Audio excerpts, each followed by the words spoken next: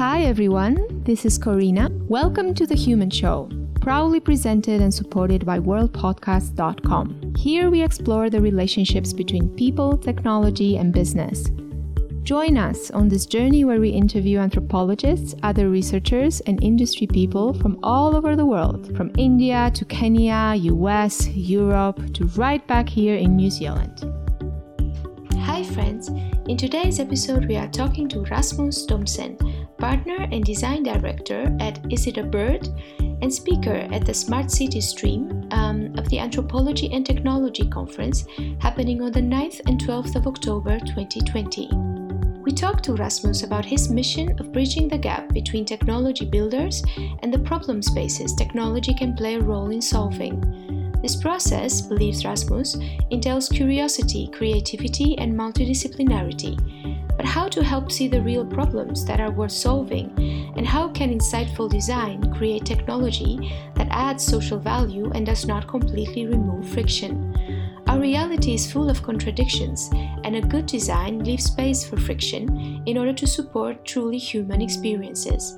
Rasmus brings in unexpected concepts of masculine and feminine energies to explain the processes in which his work evolves. Lastly, we ask him to give us a sneak preview of his talk at the conference on smart cities. We hope you enjoy it. Hi friends, we are here today with Rasmus Thomsen, director at Is It a Bird, a strategy consulting company based in Denmark but operating all over the world, and one of the speakers at the Anthropology+Technology conference happening in October online. Hi Rasmus. Hi, how are you? Good, surviving in the heat of Amsterdam. It's the same thing here in Copenhagen. So yeah. We're lucky. Okay, but now I think I would like to really dive into this and ask you to tell me and our listeners a little bit about yourself and what your path has been so far with the job that you do. What led you to where you are right now? Yeah, going forward, I didn't see any red thread at all. It was just jumping from one exciting thing to the next, but seeing it in hindsight, I can definitely see a clear path.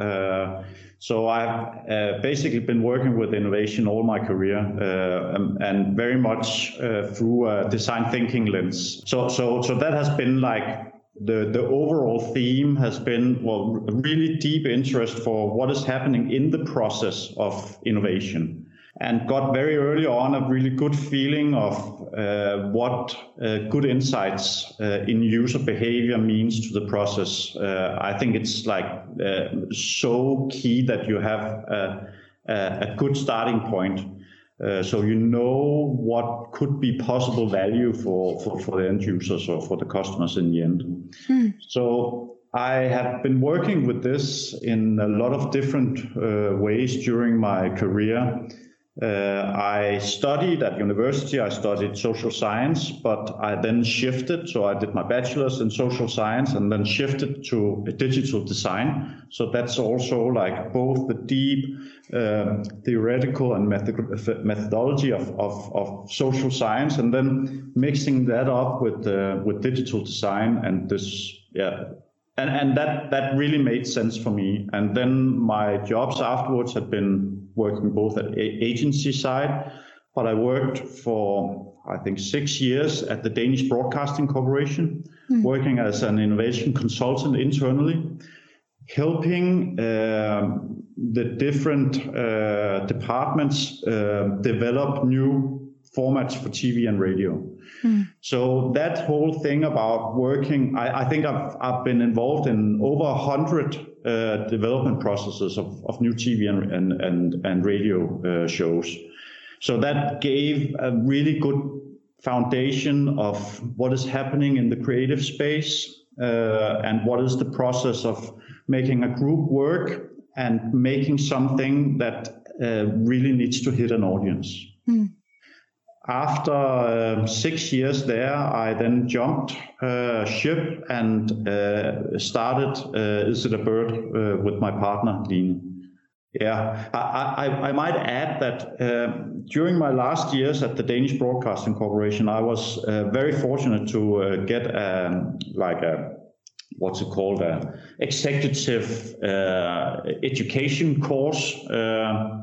And I got to attend the design thinking boot camp at Stanford University at the D School there, which was an amazing experience. And I learned so much, and it really resonated with who I am and my beliefs. But I also came home and had this feeling that focusing only on design thinking, there was something missing. And that was this very thorough, in-depth insights into human behavior, which is, for me, a good starting point. I really tried to implement that in the Danish Broadcasting Corporation, but after meetings with the CEO and really trying to promote this idea of putting two departments together, the media research department and then the development department, and that didn't succeed. So this is what we do. I did it myself. So we combine those two, the deep insights and the more iterative, creative design thinking principles. So that was a long story. Yeah. I have two questions, a short one and maybe a little bit of a long one. So I'm going to start with the short one. What's the history behind the name of the agency? Yeah, it's a really good name because everybody asks that, and then we start talking. But it actually means something. It refers, of course, to the basic or to the classic Superman story. There's always in the old stories about Superman, there's a scene where there's someone standing on the sidewalk and they look at the sky, and then something is flying up there, and then they say, "Is it a bird? Is it a plane?" No, it's Superman.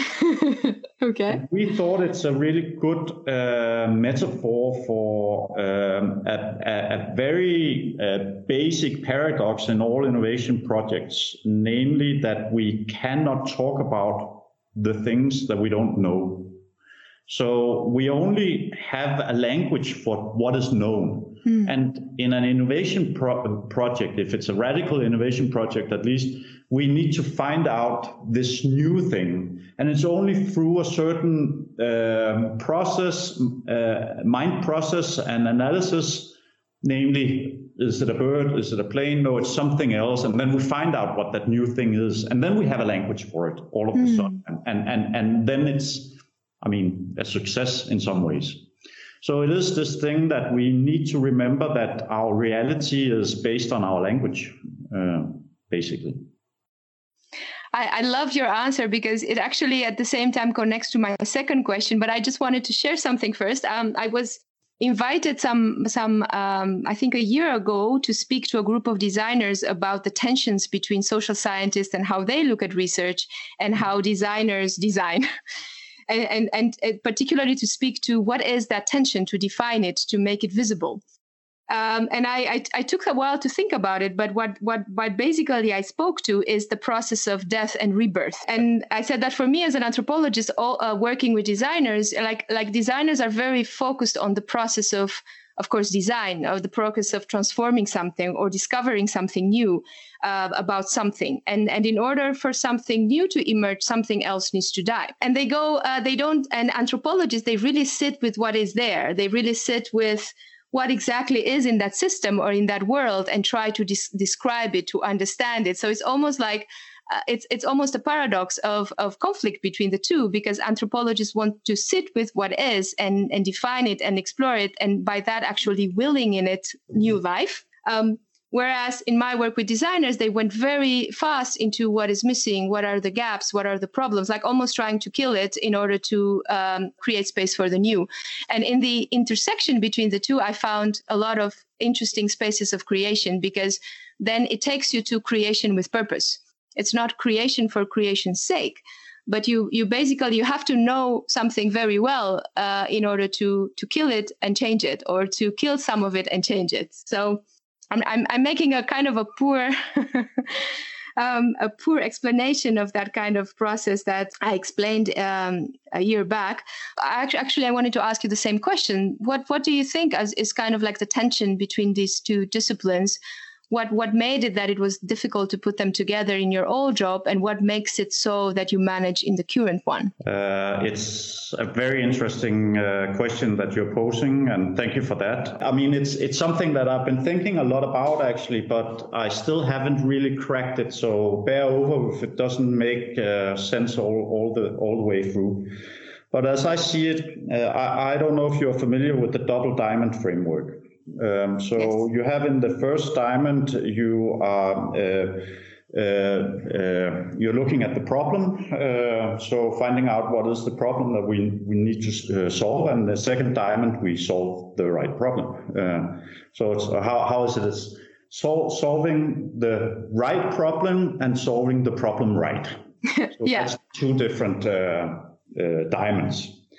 And I think that the first diamond, of course, is very anthropological, and the second diamond is very much design. And that's a nice way, and of course, that's very, very like black and white, the way I'm telling it here, because it's not like that in real life. There, the things are mixed much more. And also at our company, we don't say, well, it's the anthropologist that does this part and the designers that does this part. We mix the teams so that we get a really good dynamic in that way. But if we look at it a little black and white, then you could say that the first part is very much about exploration. It's about opening up. It's about understanding what is there. And it is trying, I mean, the world, if we look at the world, it will always be contradictory, full of paradoxes, full of things that doesn't fit together. And when you talk to people, it's like, how can this be true when you say this, and then you say this at the next time, and that's also true, but it's totally contradictory. I mean, we see this all the time. And people saying there's one thing and doing another thing. It's a process where you have to be very open, and you need to get behind what is there. So you could say it's about understanding the context. It's about understanding where your final solution needs to live in at some point. So in that way, I compared very much with a female energy. So it's very much like it's about containing. It's about to really understand this. And then the second part is the second diamond. It's the design thing. That's very much a much more like goal focused or goal oriented kind of a discipline, where yes, you need to kill stuff. And you need to have take decisions. You need to sharpen your arguments. You need to be this very focused, because what you're doing needs to penetrate something in the end. It needs to penetrate the market.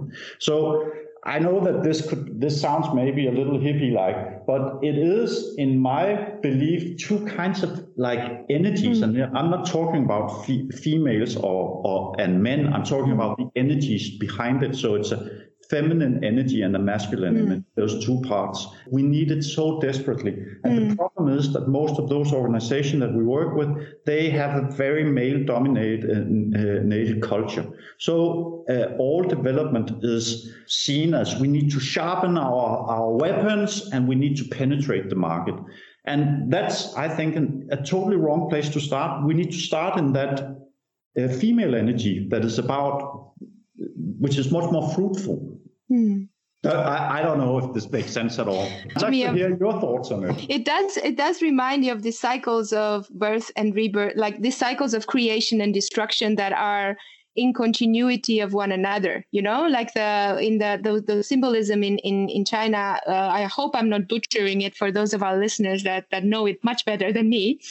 But like the snake that eats its own tail, you know, and this kind of yin and yang, like this old symbolism that talks about basically how energy works, right? How you need death in order for creation to emerge, and you need to create in order to destroy. So it's kind of like a loop. And I find it very interesting, like when I, and again, apologize for those of our listeners if I'm butchering it, and when I read about Chinese spirituality and it associates this kind of like fecundity that is associated with the gender of a female, with the act of creation, like the womb and the energy that sits and it's connected to creation.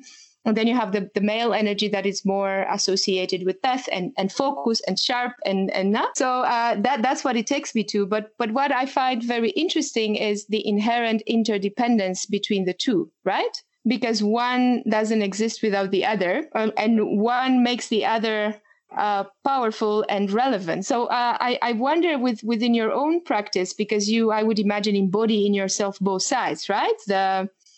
You need the light of the day to contrast the beauty of the night sky, and you need the night to contrast the day. I wonder, where have you found that spaces of interdependence inside yourself with these concepts? I think that it's very clear that, if we're talking about female and masculine energy, I have a masculine energy myself, but I also have a lot of feminine sides. And just being able to say that is very vulnerable to a lot of men, saying, well, I contain a lot of feminine sides. I don't know why it is so vulnerable and frowned upon, but that's how it is. I think it starts there, saying, well, we contain both. Of course, I'm a man and I have more masculine sides in some instances, but yes, I can also play in other fields. So that's, I think, where it starts. And the interesting thing is that my partner is a female, and she actually, what I really also admire her for is that she has a lot of masculine sides. She's in many ways, she's also the CEO of this company. And that is, just being able to say that, I think is interesting. Yeah. How do you see this dynamic playing out with projects and with multidisciplinary teams? I'm really curious on how, in the practice of this mixed teams, because you've mentioned earlier that you, in your agency, you do have both, right? The explorative social science side and also the direction part of the of the designer mind. How do you see it enacted in projects? How do you see these two somehow opposite elements coming together and producing great insights? What makes it happen that it's so? I think that it comes together in the way that in the first explorative phase, it's very much about, or it's different ways of navigating through a project. So in the first phase, it's very much about navigating the chaos by being open. You need to be open enough for a long time in order for these insights actually to emerge. And of course, it's a process. We have very clear processes for everything, but it's still this thing that we need to try to get the complexity in and holding the complexity in the room without stressing. Then these new things will emerge, whereas when you get to the more design part or the ideation part, then it's very much about prioritization. It's about finding what we think has potential here. It is this translating it into something that has a more clear direction, whereas in the explorative side, it doesn't really have a direction yet. Yeah. I wonder how this sense-making process lands in the team itself, because I'm fully with you of how the knowledge gets produced and created, but how does it work with a team? So just to be maybe more direct in my question, yes. I've had speakers on the podcast that said, I do not believe in multidisciplinarity. I believe in transdisciplinarity, so that within the individual themselves, they are aware of that cycle. So you've got, like you now, half designer, half anthropologist within themselves are able to be a container and a director of energy into insight. And we've had speakers that said, no, actually you do need multidisciplinarity, but in the way you create the dynamics of the relationship of the team, like building trust, building openness with each other, they kind of end up in this kind of dance where at this moment the process needs this knowledge, and I trust you to hold space, and then I step back and you take forward. So there's a kind of a interplay of emotion and trust between the team that enables them to sit with each other's knowledge without diminishing it. I wonder, where do you sit on that kind of approach? A little bit of everything, I think. I really want to have a multidisciplinary team, and not just multidisciplinary. I mean, we want a diverse team. We want as many different people as possible. And that is both people from different cultural backgrounds and countries and languages and all of that. That is, I think, super important in order to get as many perspectives on things as possible. But I can also see that a lot of really good people we have here, they are very broad also in their profiles.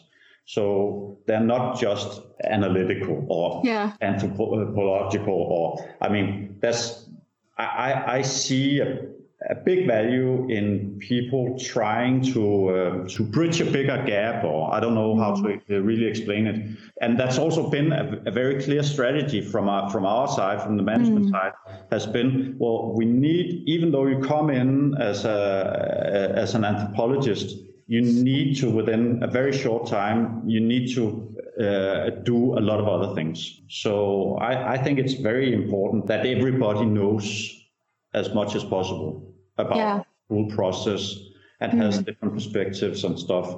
That's what makes, I mean, this all comes down to empathy. It's about how can we empathize both with the companies that we work with and with the people that we look at. And that's super hard to do, I think. But the good anthropologist or the good designer are actually able to do that, I think. Yeah. You talked at the beginning of our conversation about language and the power of kind of creating language, putting language onto something. I wonder if within your process of building up and setting up the agency, you've created language for yourselves in kind of that can help you navigate these realities. And if so, what type of language that you've created or approached has helped in bridging these two worlds? We've been very focused on creating lots of processes for what we do, because it can feel, I mean, when you're navigating the chaos, you need to have something to hold on to. You cannot just like be in chaos. You need to I mean, that was one of my first learnings in one of my first jobs, doing a lot of facilitating, and one of my mentors there said this thing about that you need to, good role for the facilitator is to keep the group in this open space for a long time, but it's very provoking for a lot of people. I mean, it actually provokes stress and anxiety for a lot of people to be in this open space where we haven't taken any decisions yet, and we're trying to get as many possibilities or perspectives on things. So it's like, so how can you as a facilitator actually manage that? And one thing that you can do is you can say, well, I handle time as a facilitator. Just taking that bit of complexity out of the process helps. Yeah. And then you can look at all of these other things saying, how can I reduce the complexity that we don't need in order to handle the complexity that we actually really want in the process? It has been a dogma for us to try to make these processes. So we actually we call it is it a bird playbook that very clearly shows how we do different things in different stages. And that helps both in onboarding new employees, of course, but it actually helps also in staying in these processes, which can be super stressful for a longer time. Yeah, I love it. It reminds me, this weekend I went to a city nearby Amsterdam in a museum that actually tries to recreate what it's like to be blind in the world. So the whole museum, the whole experience, you're guided by a blind person through a pitch black environment, and then get to experience what it's like. But in that process of navigation through this black universe, you get a stick, a walking stick, and a railing to your left. And then the voice of the guide that kind of makes that navigation possible. So I had that in my mind as you were talking with your tooling, like, it must be actually quite difficult to figure out when to stop. So I wanted to ask you that. When do you stop with this kind of playbook so that it doesn't become, let's say, a dogma or too rigid? How do you know when to stop? I think by now we've reached a level that everybody can live with. I don't think we've been working pretty much or a long time on it, but I also think that we kind of agree across the team that for now we don't have to work on it anymore. I mean, we all the time then something new arises. I mean, we do projects that has where we need to develop some new methods and stuff like that, and that of course needs to go into the playbook. But I think that we've kind of reached a level, also putting some pretty strict frames around how we describe it. So it's a slideshow, and each method, so to say, is max one slide. So that also like puts some limits on how much we can do, because you can go on forever. But that's the same thing in our projects. I mean, what we do, I mean, there's no limit to how much work you can do when you're trying to understand people in a certain context. There it's so important that we have these limits. So time is a really important one. We need to have really strict times. Or deadlines for because we can go on, and that's for every phase in the process. Yeah, I love that. Rasmus, I'd like to dive deeper into your methodologies, but I'm also quite aware that you will be one of the speakers at the Anthropology and Technology conference. So I wanted to kind of switch our conversation into that direction and first start by asking you, why the Anthropology and Technology conference? Like, what was your motivation behind? Well, I'm very interested in the field of technology and anthropology. I think so. That's the answer basically. But if I have to elaborate a little bit more about it, then I think that innovation or successful innovation has at least one characteristic, and that is that technology and that you have really good technology, and that it's applied in a way that really fits human behavior or needs or the context. The thing is, and that's my motivation, is I think, and that's also what I see with a lot of our client organization, is that very often you start with technology. You have an R&D department, or you have some technology where it's like some engineers that think this is super cool, and the reason why they are working with it is basically just because it's super cool. And then the human application is kind of secondary. And I think it's so wrong. I don't say that, I'm not saying that we shouldn't research in technology, not at all. We need to always remember that value, what is value? Value is such a strange concept. I mean, value is, you can't like hold on to value. Value is, what is that? It's like money. Money is also a strange concept. I mean, money doesn't have any value before it's spent. So as long as it's in my pocket, it doesn't hold any value. It's like but as soon as I can exchange money to something that I truly need, then it creates value. And it's the same thing when you talk to, or when you go out to companies, then all of these people that are working there, they're patting each other on the back and saying, wow, I was super valuable today. And it's like, no, I mean, you probably did really good job, but value only arises when what you do is perceived valuable by the ones that buy your product. So that is where value actually arises. It's only a perception by the people that you are creating the value for. Yeah. And I think people really forget that in their everyday life. Why do you think they forget it, particularly technologists? Well, it's because engineers, they are engineers not because they like people. They're engineers because they like technology. I mean, I've been working with a lot of engineers, and I really like working with engineers. But they have a very strong tendency to not look too much at the overall problem. So they see a problem, which is, they see, I can solve this in a technological way. And the problem is mostly a tech problem already.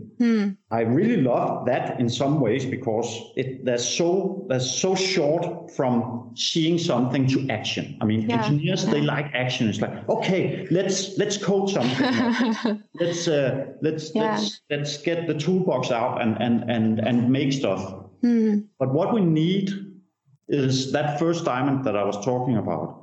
Is saying we need to step back. We need to allow ourselves saying and reframe the problem, saying, is this the right problem? Who is this a problem for? Yeah. Why is it a problem? Yeah. And then you need to dare to go that step back and then find out, okay, are we on the right track? Are we solving the right problem? Is this really what is important that we use our energy on? And then we will solve it.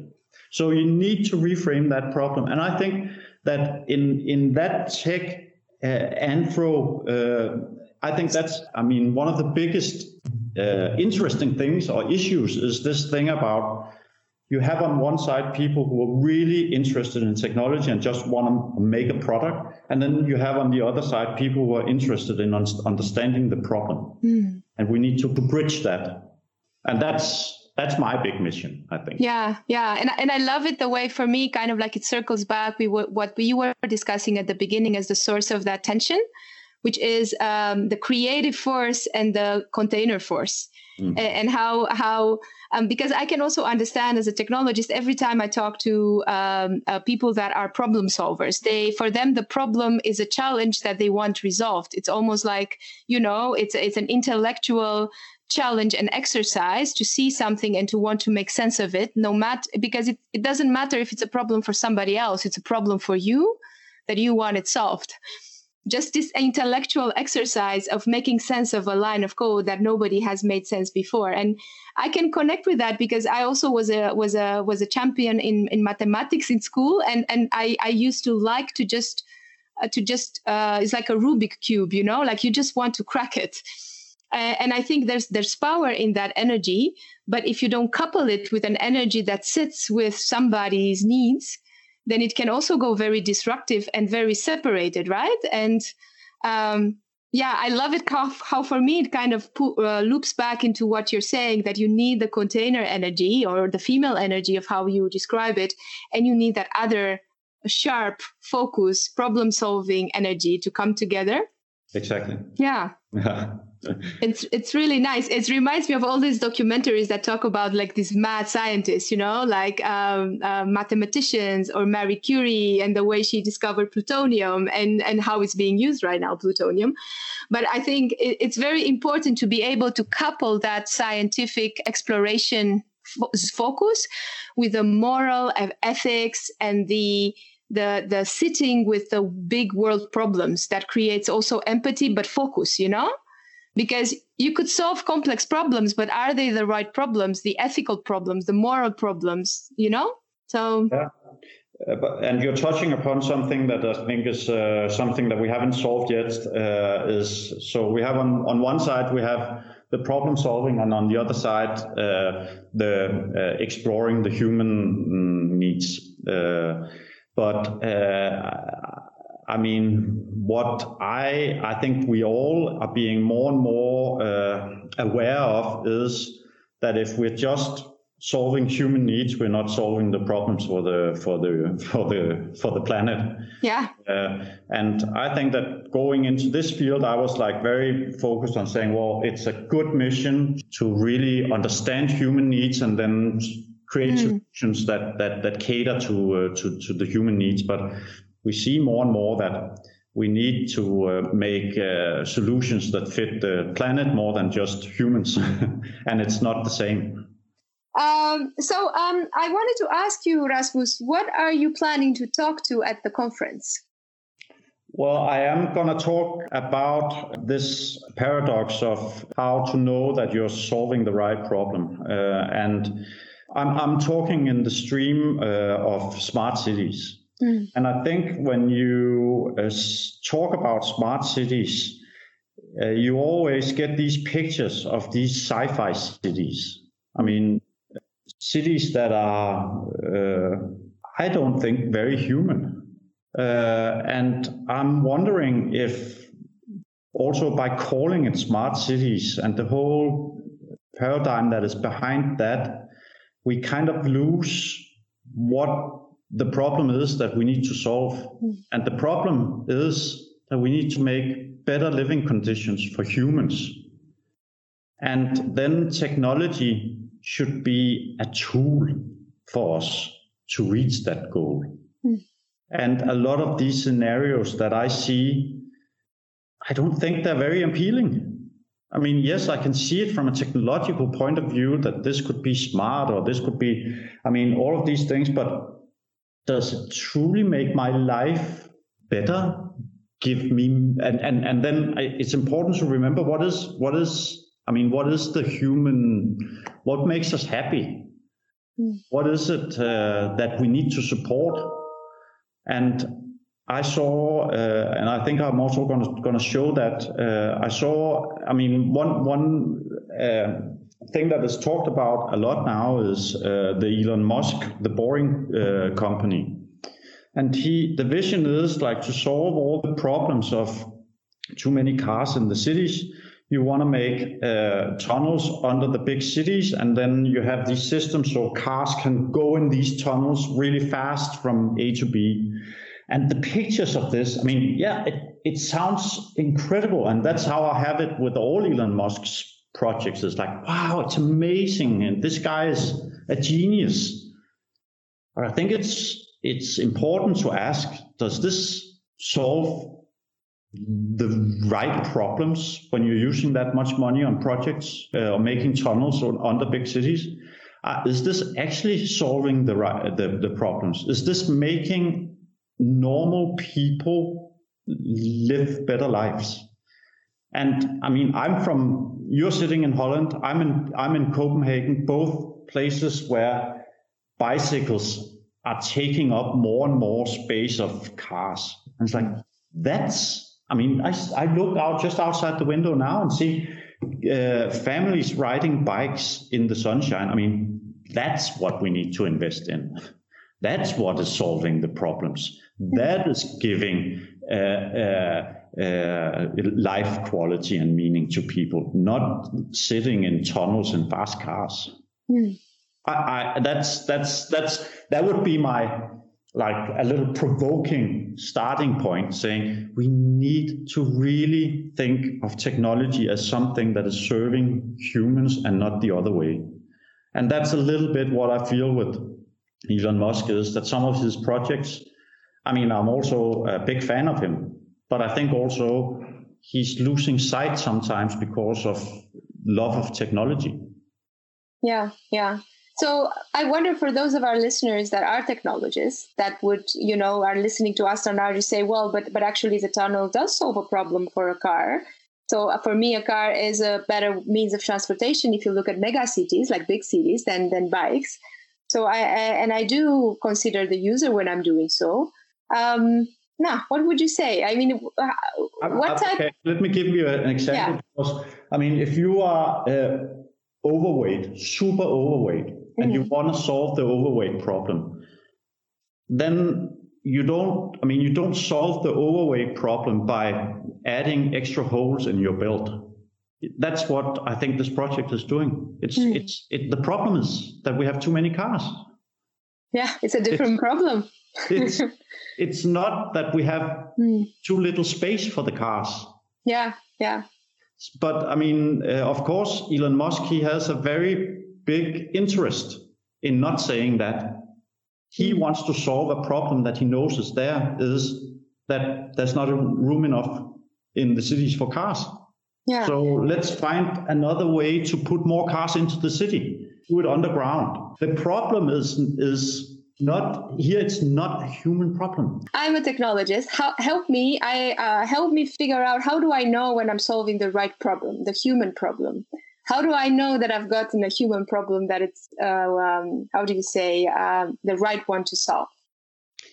You do that when you can, of course, you need to test on people. You need to find out how does this test? Do people actually see that this is valuable to me? But I also think that when you have a solution like that, you can truly feel inside of you that, yes, I would feel like I would have this feeling in this if I was in this situation. So that's also when the insight is good, is you can actually feel it. You have a bodily reaction on it. It's like, yes, that's how it is. And then translating that into a solution where it kind of gives that same feeling. And I'm not against technology, not at all. I see so many cool technological solutions, but we just need to remember this thing about what is the problem that we're solving. We did a project for a big company. They did a smart home solution. Now I know I'm talking about smart homes, and it's not smart cities, but they're connected. So they made the solution. And it is a solution where you can, through this smart technology, control all of the outside of your house.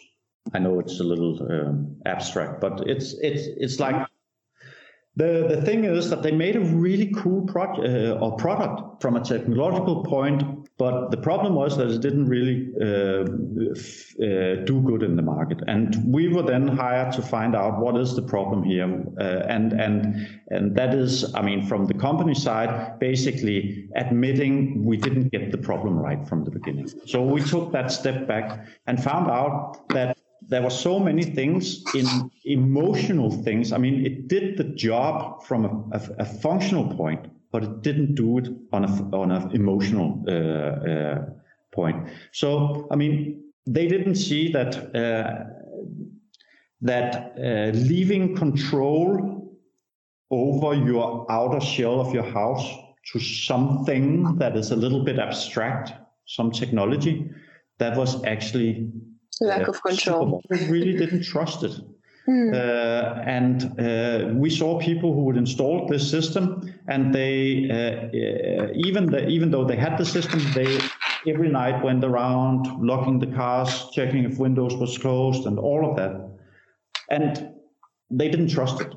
So how can you back it off and then say, well, the problem if we do this, it's not just a functional thing. It's how can we create that emotional trust? How can we create the system so that it has more human value, maybe, or more it has more human traits? I think that it's many years ago. I went to visit the company Rethink Robotics in Boston, and they did this collaborative robot, which is called Baxter, and it's a robot that works next to people. So it's a collaborative robot. So how do you create something that is a robot, but it needs to work with humans? They did one thing that I think was, so basic. They put eyes on the robot. It didn't look through those eyes, but we as humans, we connect to eyes, and just putting eyes on the robot made the whole thing much easier to work with. That is so cool. The question was, when do we know it's a good solution? It is when it's not just a functional solution. It's when it actually ticks different boxes, which is on emotional, and when it's really good, then it's on this more meaningful. It's because the solution brings meaning to me as a person. We're working very much with a tool which we call the meaning ladder. So you have 4 steps on a ladder, and on the lower ladder you have technology. So that's the basic technology. That's the chip. That's the algorithm. The whatever. The next level, you have a product. So there you put the technology into some product. And on the third ladder, you have a solution. That's when the product solves something for you. So that's on this very emotional, that's on a functional. And then on the top ladder, you have meaning. So if you take a hearing aid, for instance, then you have the basic technology, which is all the chips and all the stuff that is inside it. The product is the hearing aid, and it has some kind of a design. The solution is it's making people hear again. And that's an amazing solution. But when you then talk to people who has first experiences with a hearing aid, so they've been having problems with their hearing for a long time, and then all of a sudden they take the step of buying a hearing aid. What do they say? They don't say, I get my hearing back. They say, now I get my social life back.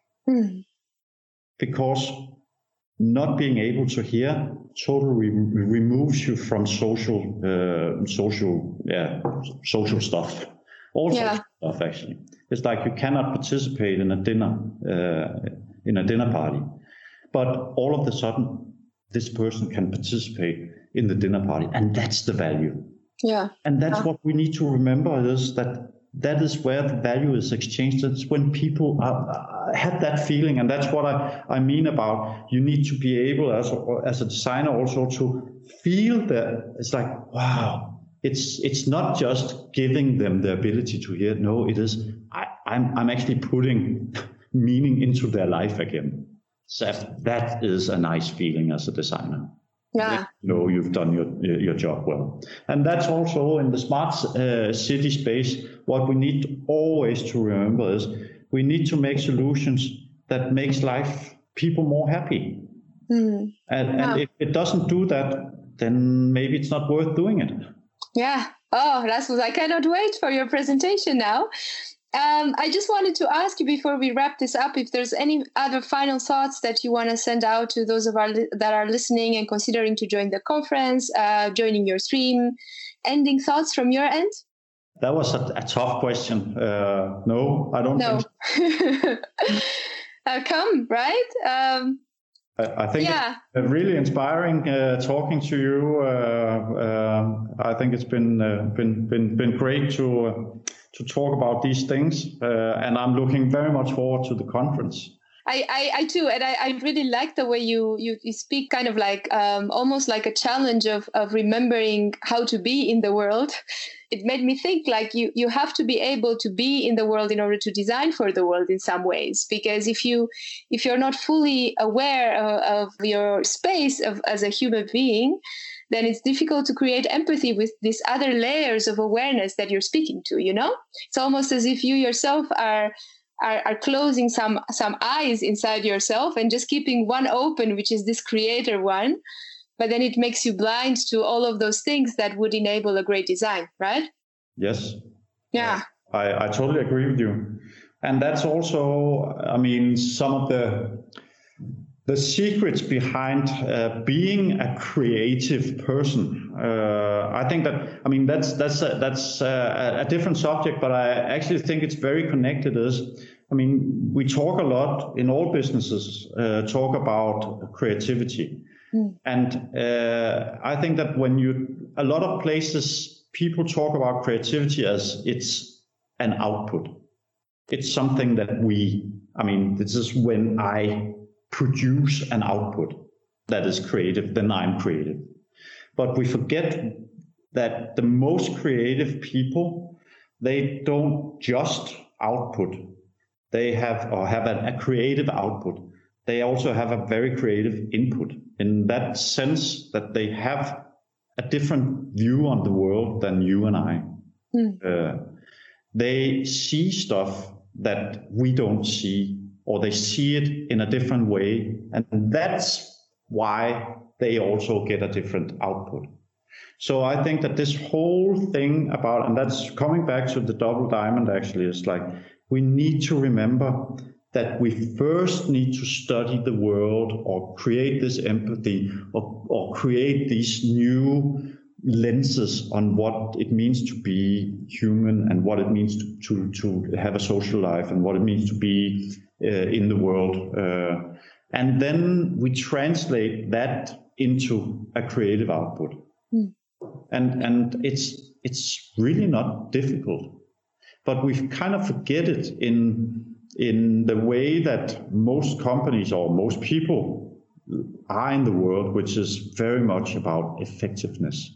It's about having a clear path and goals, and we have all of these things that we need to do every day, and we need to have perfect private lives and perfect professional lives, and that just creates a stress that I think that we sometimes forget to study the world. We forget to go to the art museum. We forget to visit those friends that you think is a little crazy, or you limit yourself from things that can provoke you. Look at what the whole big focus on convenience and on usability or user experience.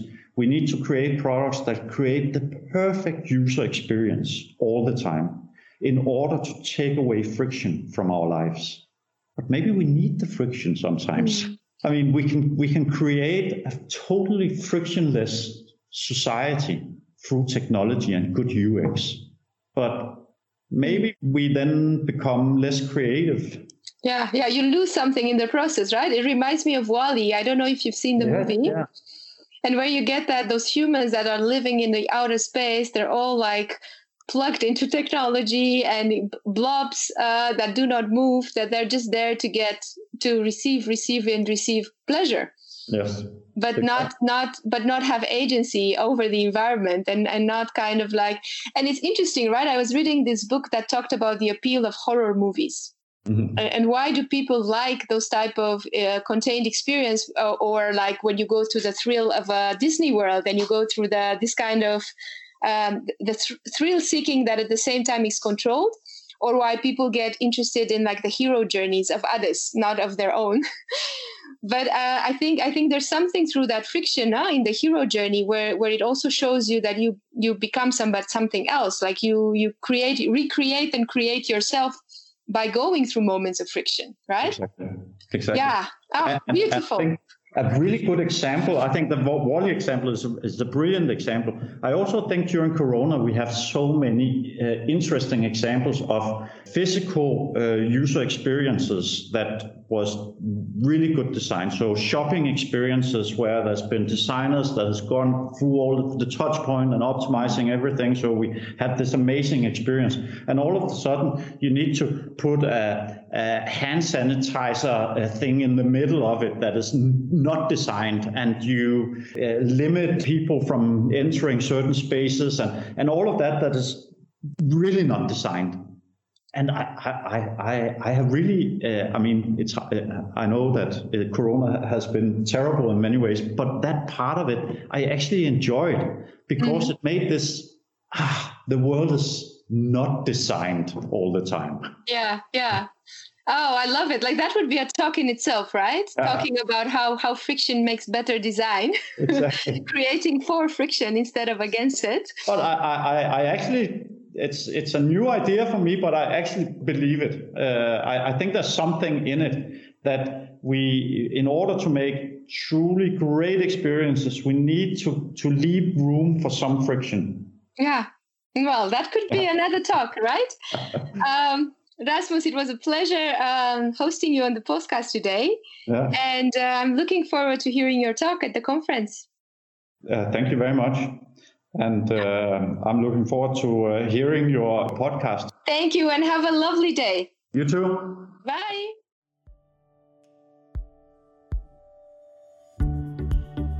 Thank you for listening, everyone. Follow us on our social media channels and look at the show notes for links to our speakers' work. Join us next time for more interesting conversations.